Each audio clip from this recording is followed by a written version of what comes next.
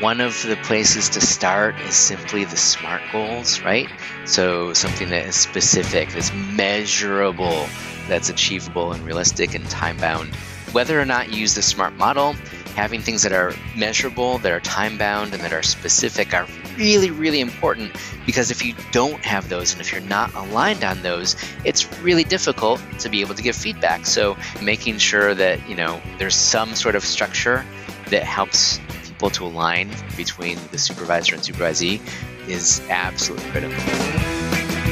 Welcome to Management Development Unlocked, where you will learn how to nurture a world-class management team. And now your host, Eric Gerard. Welcome to another episode of Management Development Unlocked. I am glad that you are here. While you still have your device in your hand, I'd like to ask three favors. 1, please subscribe to the show. 2, please share the show with just one other person. And 3, go to GerardTrainingsolutions.com and download my free ebook on becoming a manager. Today, I have Brian Washburn with me. Brian, welcome to the show. Who are you and what do you do? Hi, Eric. Thank you for having me. I am Brian Washburn. I run a little instructional design and training design company called Endurance Learning. And so I work with my team and then we'll work with our clients. So if for folks who are looking for some help putting together instructor-led in-person or virtual or e-learning training programs, we're some folks that you can call. We can serve as an extra set of hands. And I'm the CEO. I kind of serve as the face of the company, but we have 8 other people that are behind the scenes and they're doing amazing stuff. So that's who I am. That's what we do. Little instructional design firm with 8 people. I don't think you're so little. Well, thank you very much for being here today, Brian. I'm really glad to have you on. And thank you, by the way, for having me and Jason Mucci on your podcast. That was a lot of fun. Yeah, I'm excited to be here. So it's an opportunity to sit in the hot seat now after having you been in that role in the past. The roles are reversed here. The roles are reversed. Yes, absolutely. Well, let's jump into the questions. What I'm really interested in is your journey. So you are now a CEO. And you're a CEO of a much bigger company than I am. So I would love for you to tell us about your journey to becoming a CEO of your own company and how you got there.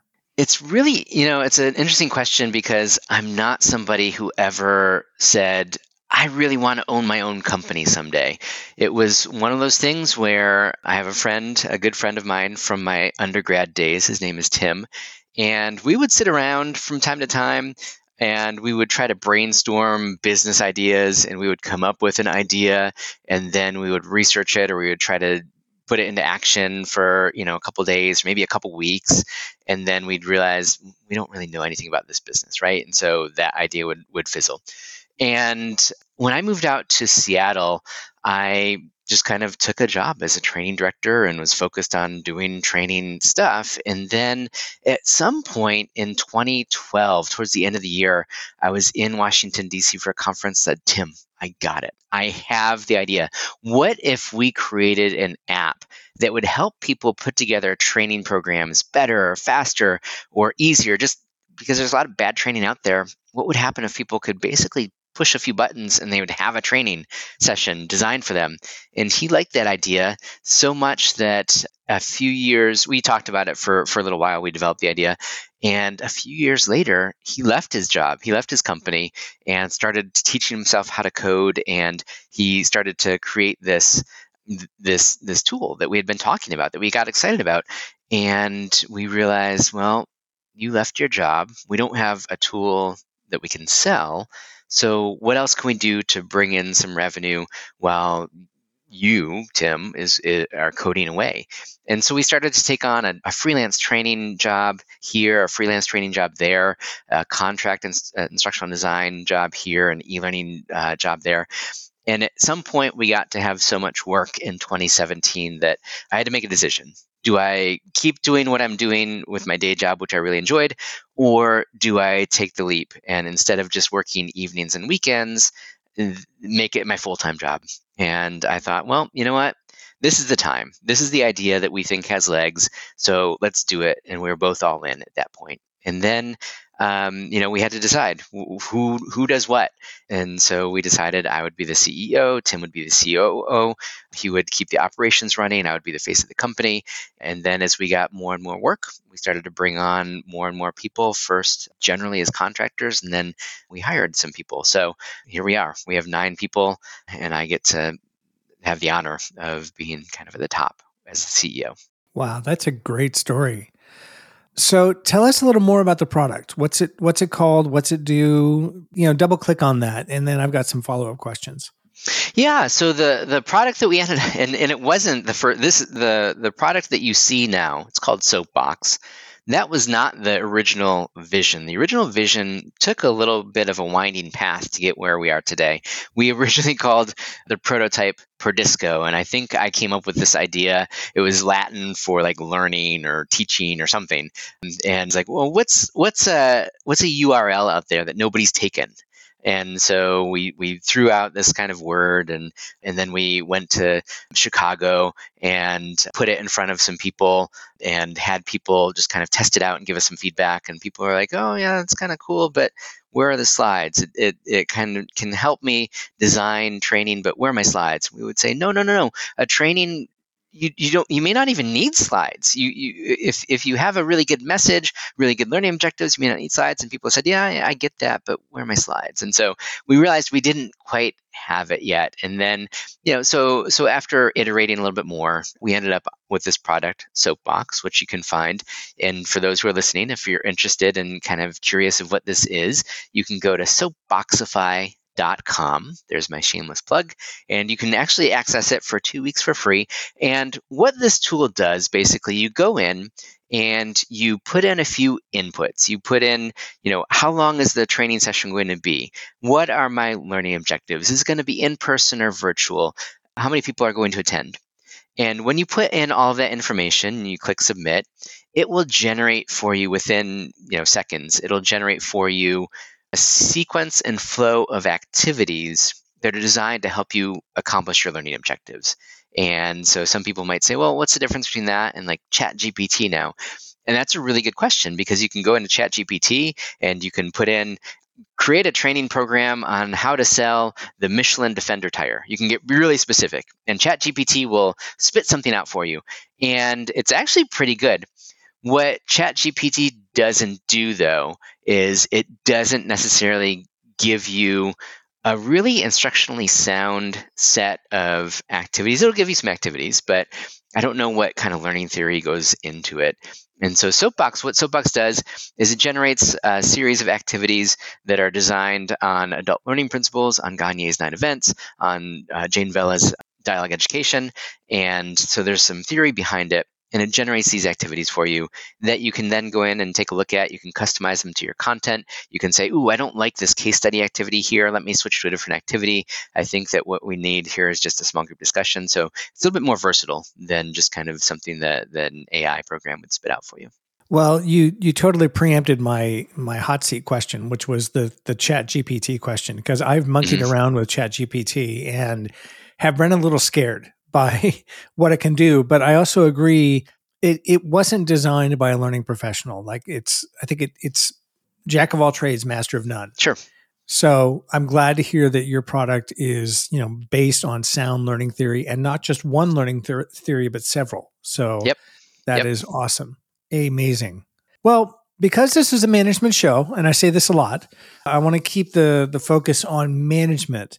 So my audience is either folks who are brand new to management or folks who support them, like senior managers and HR and folks like that.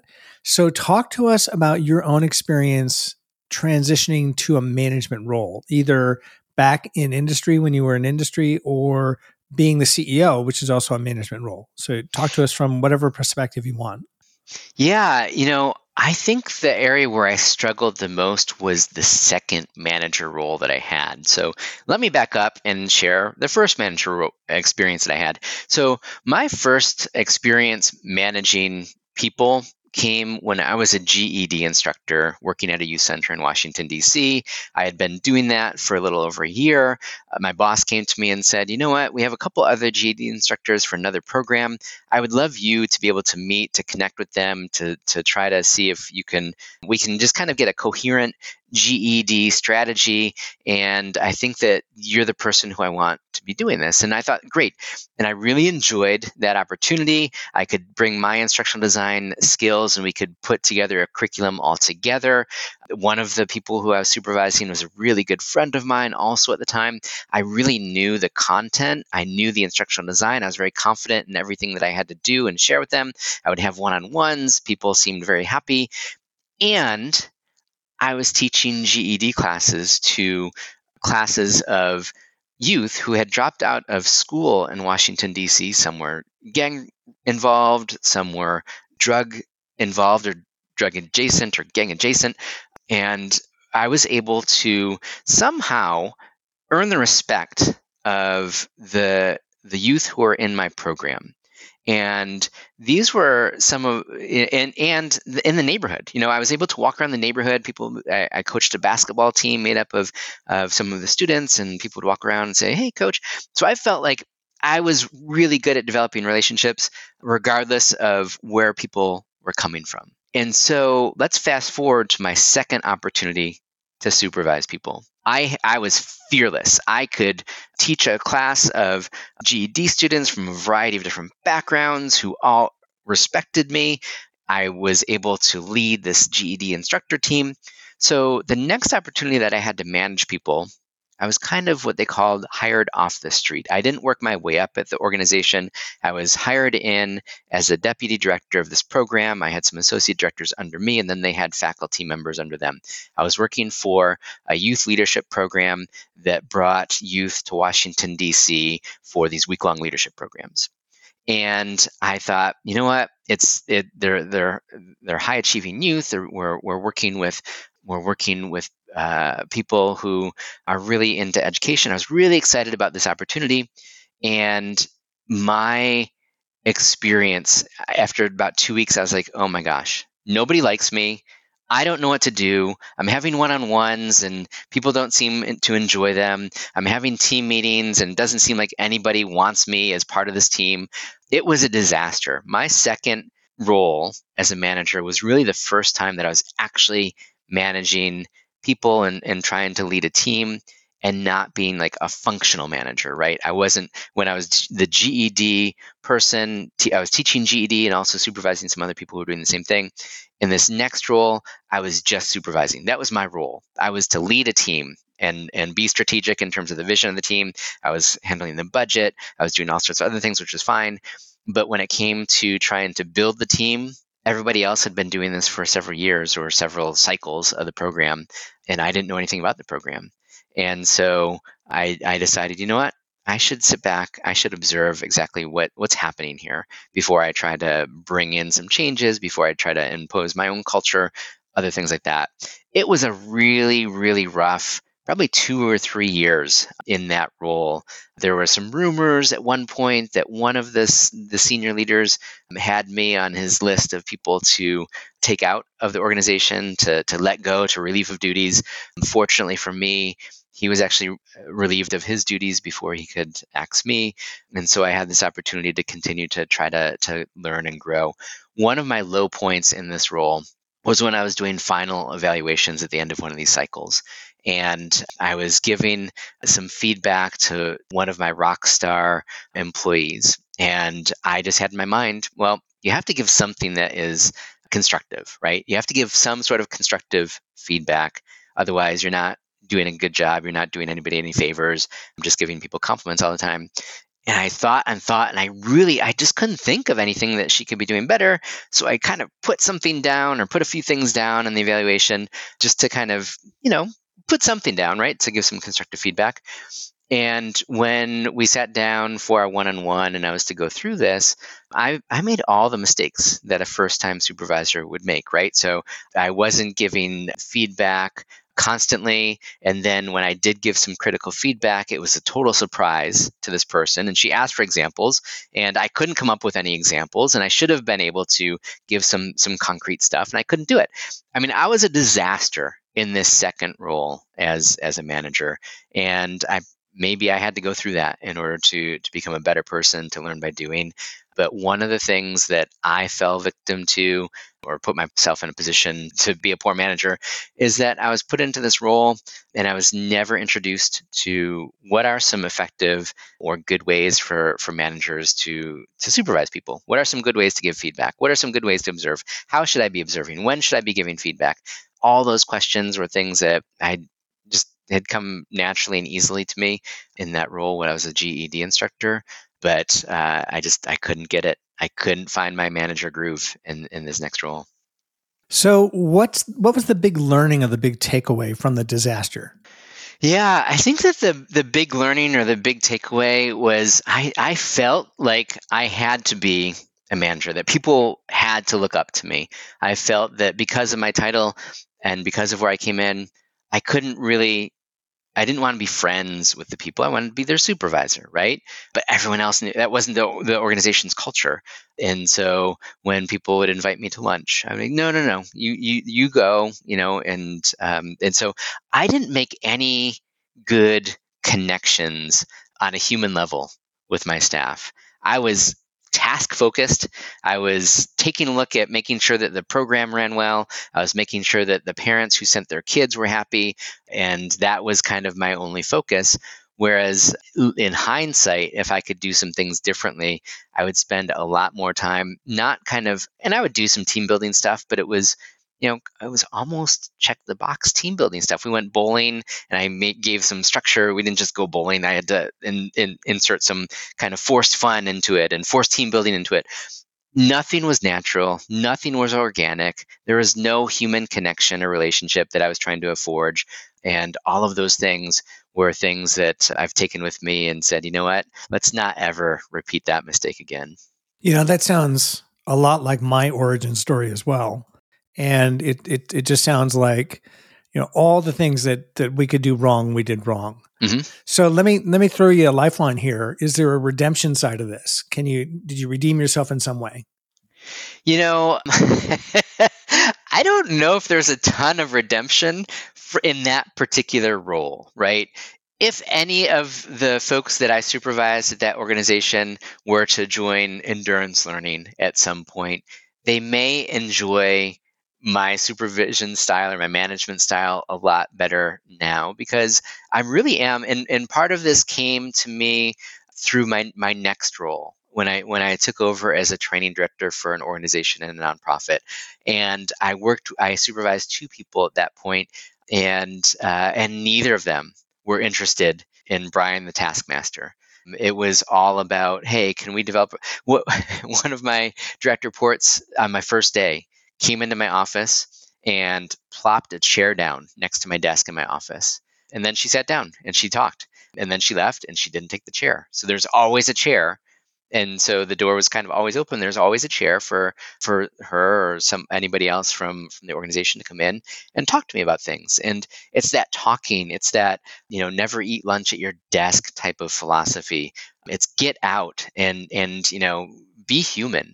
Are all lessons that I kind of ignored or resisted in that first attempt. And then in my next kind of supervisory role, I had a team of people that wouldn't let me not be human. They wanted to know who I was. They wanted to share who they were. They wanted to share about their weekend. They wanted to share about their families.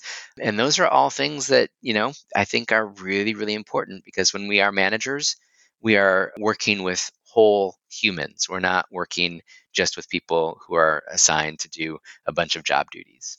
Yeah, I love the whole idea of being, like focusing on the whole human and being very relational. When I teach management development classes, I teach folks to build relationships and to build trust before anything else. You can't make any large scale changes or anything until you've got that trust.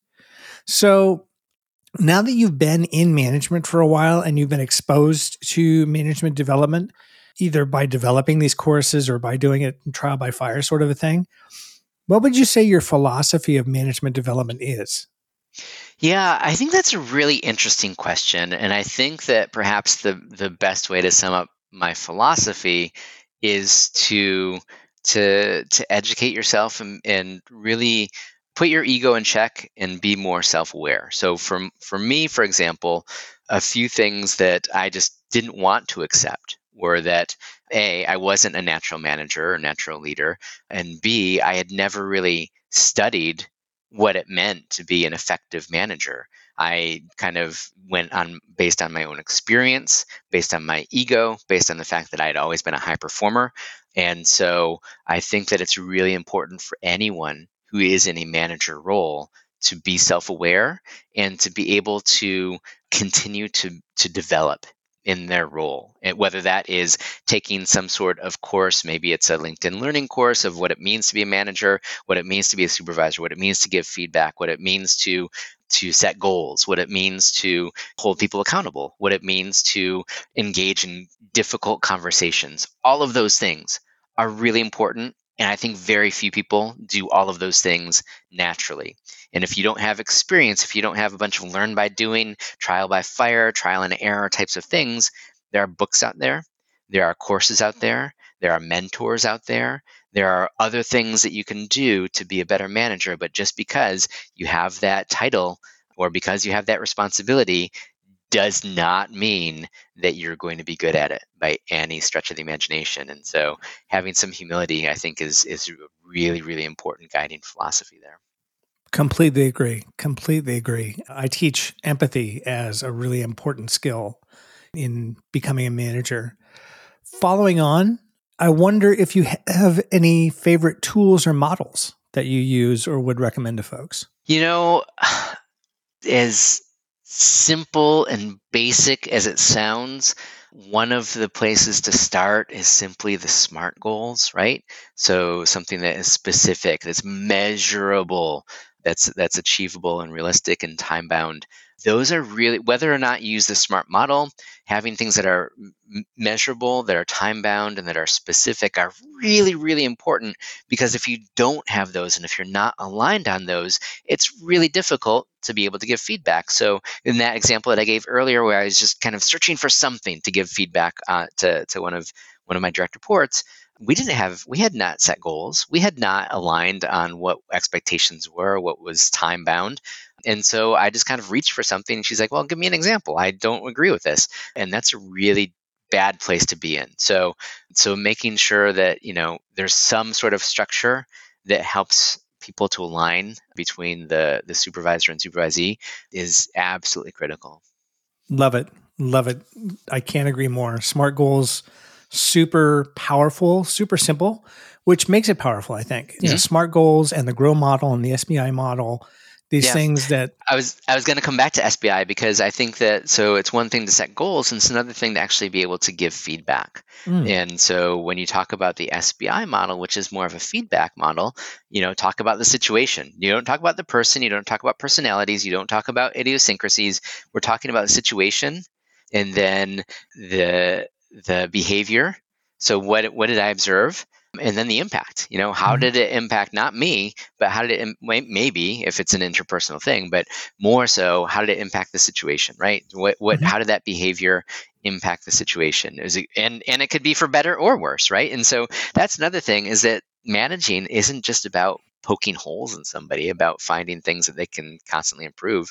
It's about catching people doing things right and saying, hey, that's amazing. And this is why it's amazing. Not just good job, but, and I go back to, there's the movie Whiplash, which if you haven't seen it, it's about this it's almost like a sadistic orchestra teacher.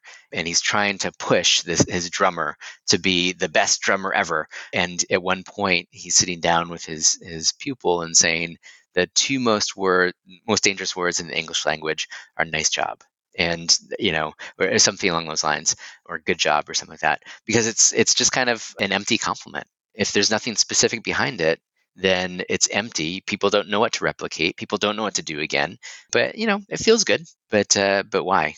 So getting the art of feedback is really essential. Yeah, totally agree. Totally agree.